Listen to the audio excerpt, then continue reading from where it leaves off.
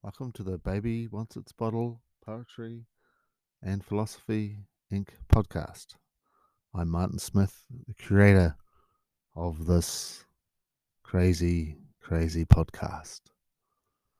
This podcast is really just throwing a few things to the wall, seeing what'll stick for some future endeavor, or if it's a total failure, it is what it is. It'll just be a glorious failure. And I've written a few things lately, and I'm just going to read a short poem. It's called "The Fabricator versus the Engineer versus the Physicist." The most common form of stolen valor is not someone posing as an ex-army vet. No, sir. That prize belongs to the fabricator that pretends to be an engineer. But should we really be surprised when a fabricator is also a liar? I mean, semantically, the two words mean the same thing. Words have power.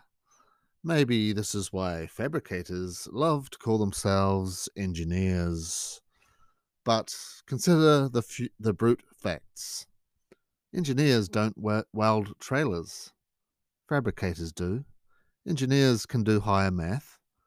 Fabricators can't. Engineers have letters after their names. Fabricators dropped out of high school. Engineers can eat time. Fabricators are impatient. Engineers live on the hill. Fabricators are willing to die on it. But it would be a mistake to be a snobby individual regarding fabricators. Society needs them. As weirdly, we still need well welded trailers just as much as we do bridges, cars, computers, and aeroplanes. A fabricator is an essential worker, and a fabricator can smell a rat better than anyone in true working class fashion. And there are more rats out there than ever these days. And let's not forget the stereotype of the arrogant engineer, for there is an ounce truth in every stereotype. However, another godlier profession trumps both the engineer and the fabricator. Those awesome physicists, the rock stars of science. Yes, physicists lie, but these are white lies and used only to simplify their equations. So you, a total boob, can understand them. There was a story about a physicist caught lying once, but this was just hearsay as heard by a disgruntled fabricator, while eavesdropping on an engineer who sneakily called himself a physicist. What's that you say? About physicist Richard Feynman? About his supposed immorality?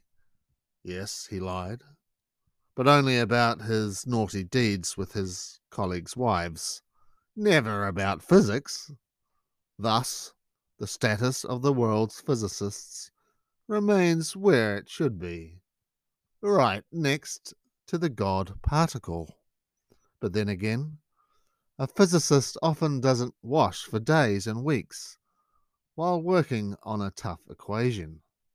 And I ask you, should we all be forced to wear pegs on our noses for the sake of scientific progress? So I, as judge, must call it a three-way tie between all of the bastards.